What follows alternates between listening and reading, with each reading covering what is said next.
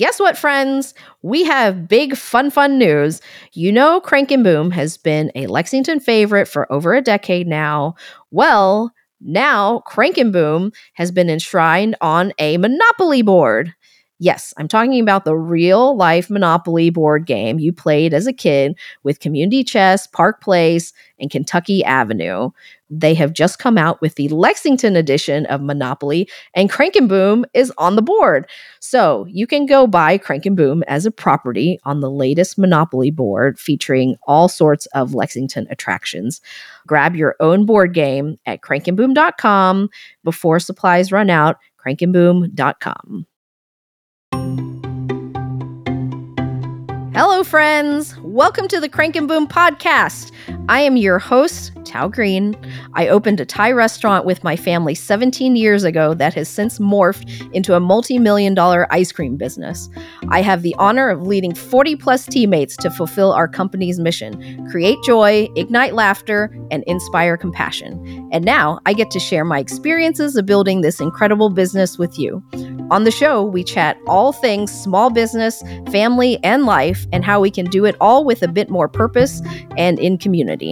I am so glad that you're here. This is the Crank and Boom podcast. Remember the days when you had to report into work at 8 a.m. sharp, dressed in snappy work attire, and stay at that same desk and same locale until 5 p.m. or later? Well, 2020 changed that, obviously, and a new idea emerged that maybe some of us could work from home, and that not only did that work out better than anyone thought, but presented an even better way of working all together. It has changed the conversation about the quote-unquote need and the desire to physically be in an office. Though some businesses still require in-person staff, like an ice cream shop maybe, many businesses are having to change their mindset about remote work to attract and keep top talent, especially if you are talking about millennials and younger. Research tells us that 98% of people would like to work remotely at least part of the time. Companies are seeing an uptick in job satisfaction and productivity as they begin to make remote work an option, either part-time or full-time. Being able to work in a flexible environment from the locale of your choice is allowing people to attain that ever-elusive work-life balance, leading towards less stressed out people who are living the life that they want to live. And isn't that what this is really all about? So maybe you've had a remote situation for your business from the very beginning, or maybe you're getting used to the notion of work being remote for yourself or the people that you work with. Regardless, I've got some key insights on how to function well in a remote environment, and I'll share my own experiences as a CEO leading from afar. So let's get into it.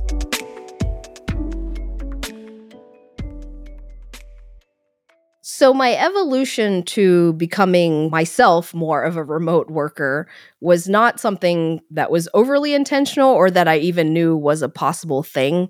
It definitely accelerated because of COVID, because we had to figure out a way to work with our team while being apart. It also, at the same time, presented this opportunity that said, you know what, I don't actually have to be in an office all the time. And at that time, I was already still floating around. At the time, we had 2 stores. I would float from store to store, and we also have a headquarters. So I would float to headquarters sometimes. So I didn't have a regular schedule, but I was already not centralized in one place. I was already floating around. But then when we were locked down, it made it even more important for us to create systems so that we could still communicate and still be in touch with our team and communicate with our customers in a way that did not require us to be in a physical location. I think one of the biggest shifts for me, and this, of course, has been an evolution, is figuring out where to place people where I am not having to be involved in all the things all the time.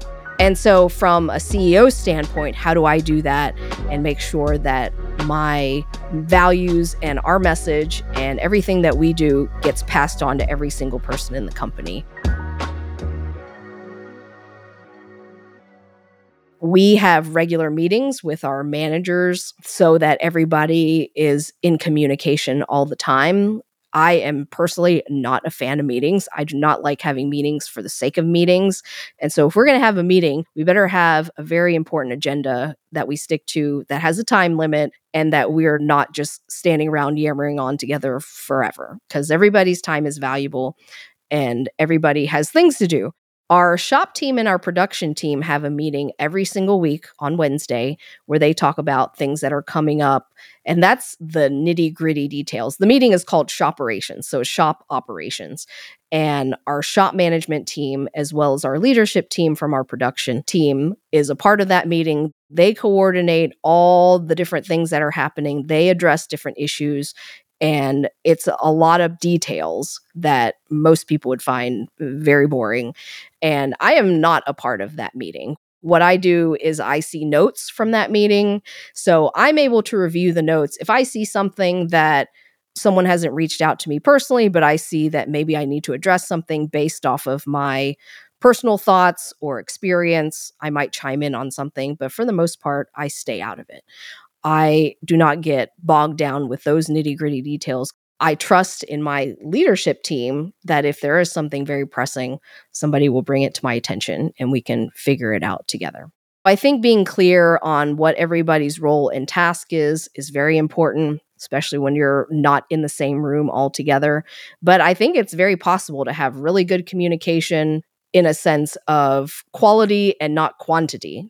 We use Slack religiously, and we have different channels for different issues. So that for me as a CEO is a way that I can monitor things from afar without having to ping everybody every day saying I need an update. I can see the updates in real time, and I don't need to go bug somebody about something because it might be disruptive to what they are doing. And so I can see things in small form before they turn into bigger problems. And we try to tell everybody to make sure to put all your conversations on Slack so that we can see if there's an issue. Someone within that conversation might not have the solution, but someone from some other department or someone else can see the issue and might be able to chime in and offer a solution so that we're not having to have 20 meetings all the time. When we first started using Slack, we definitely had to build in a culture because I had never used Slack before. And I was the queen of having 50 group messages on my texts, which is completely insane because then you forget who's on where and you'd have to change it all this time. And so once we got in a groove of actually using Slack and figuring out how we can best utilize it as a tool, we had to really emphasize, especially to leadership, if you have a problem, you can't just text someone directly anymore. If you have a problem, you need to put it in the public space because then, one, we have it documented. And then two, it allows us to open it up so that those two people in that conversation are not isolated. And it allows us to open it up to other people who can potentially offer a solution. In our Slack channels, we also have a channel called Non-Work Fun. So if somebody wants to post about their dog, we have a lot of posts about dogs. If you want to post about your dog, I think that's great. And we want to get to know you and we want to know about Fluffy and that she had surgery. And we want to support you in that. Let us share these things about our lives that have nothing to do with work specifically, but have everything to do with work and how we relate to each other and build a community within our own organization. One of the lessons I've learned as an entrepreneur is celebrating. Taking time to intentionally honor your achievements and share them with others is a big part of what makes the whole journey worth it. And one of my favorite ways to do it is with food, of course. Goldbelly is our partner in how we deliver our ice cream to customers all over the US so they can make their special moments even more special wherever they are. And whatever milestone you're celebrating with your friends and family, Goldbelly has just the thing. Whether you need Guy Fieri's trash can dessert nachos for Dad's birthday or Martha Stewart's famous banana pudding for your sister's baby shower, Goldbelly can ship it right to your door and make your event even more special. So if you haven't taken advantage of Goldbelly's amazing offerings, now's the time. Run over to their website at goldbelly.com and make your celebration unforgettable.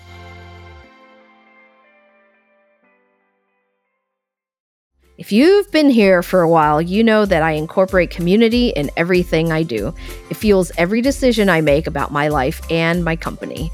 Our beloved sponsors, Holly Hill & Co., also share the same love for community. In fact, their love of community is why they work so hard to highlight local produce in all 9 of their Central Kentucky restaurants, like Zim's in downtown Lexington, Honeywood at the Summit, and the historic Holly Hill Inn in Midway. So you can experience what it means to connect the farmer and the food to your family's table. And now they've expanded their offerings to the community by opening a new cooking studio and retail store. You can take cooking classes with the very famous James Beard-nominated Chef Weta Michael herself and learn about how to make the most out of your farmer's market haul or how to craft the perfect bourbon menu. And while you're there, shop the handcrafted goods and thoughtfully curated gift sets for your friends and family. Learn more about their new cooking studio and retail store in downtown Versailles, Kentucky by visiting hollyhillandco.com. Again, that's hollyhillandco.com, and let them know Tal from the Crank and Boom podcast sent you.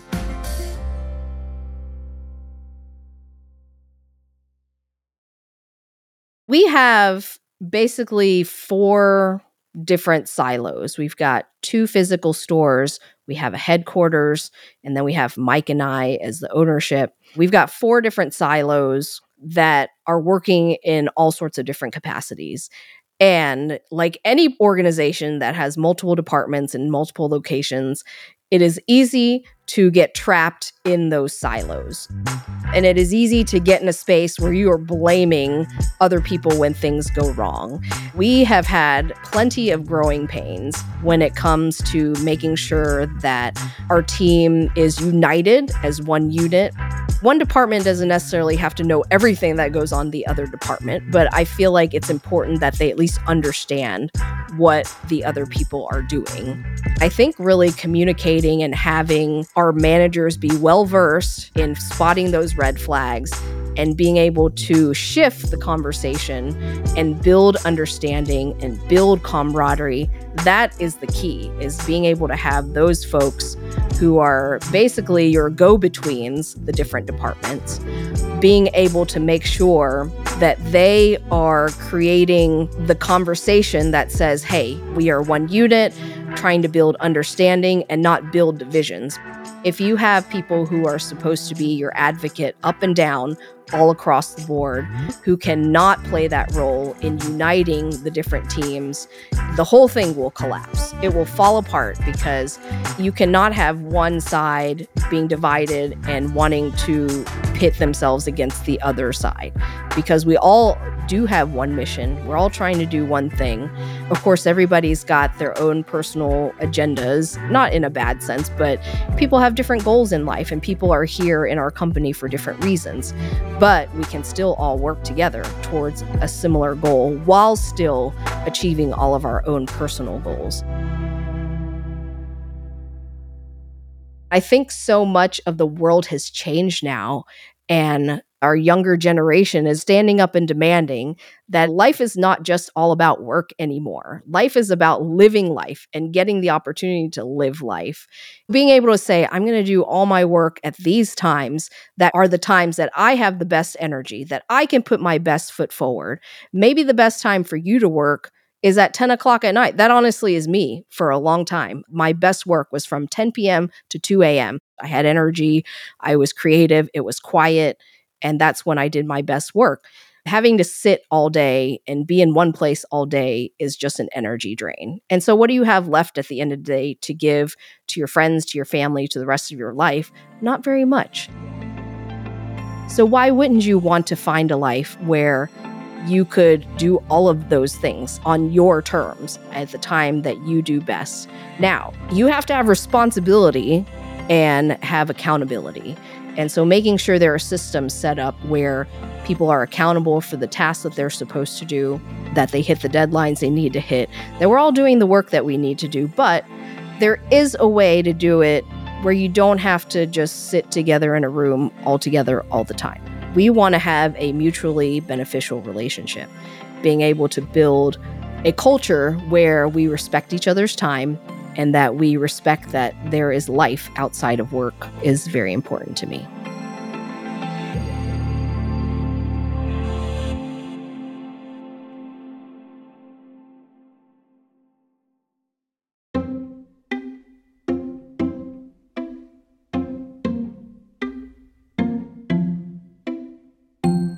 Thank you so much for listening to the Crank and Boom podcast. If you want business advice and tactics like this every week, click that follow button wherever you listen to your podcast so you never miss an episode with us.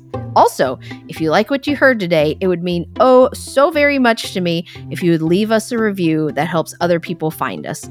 Leave a note on what topics you want me to cover more of, because we would love to hear from you. I can't wait to meet you here again very soon. Until next time, peace!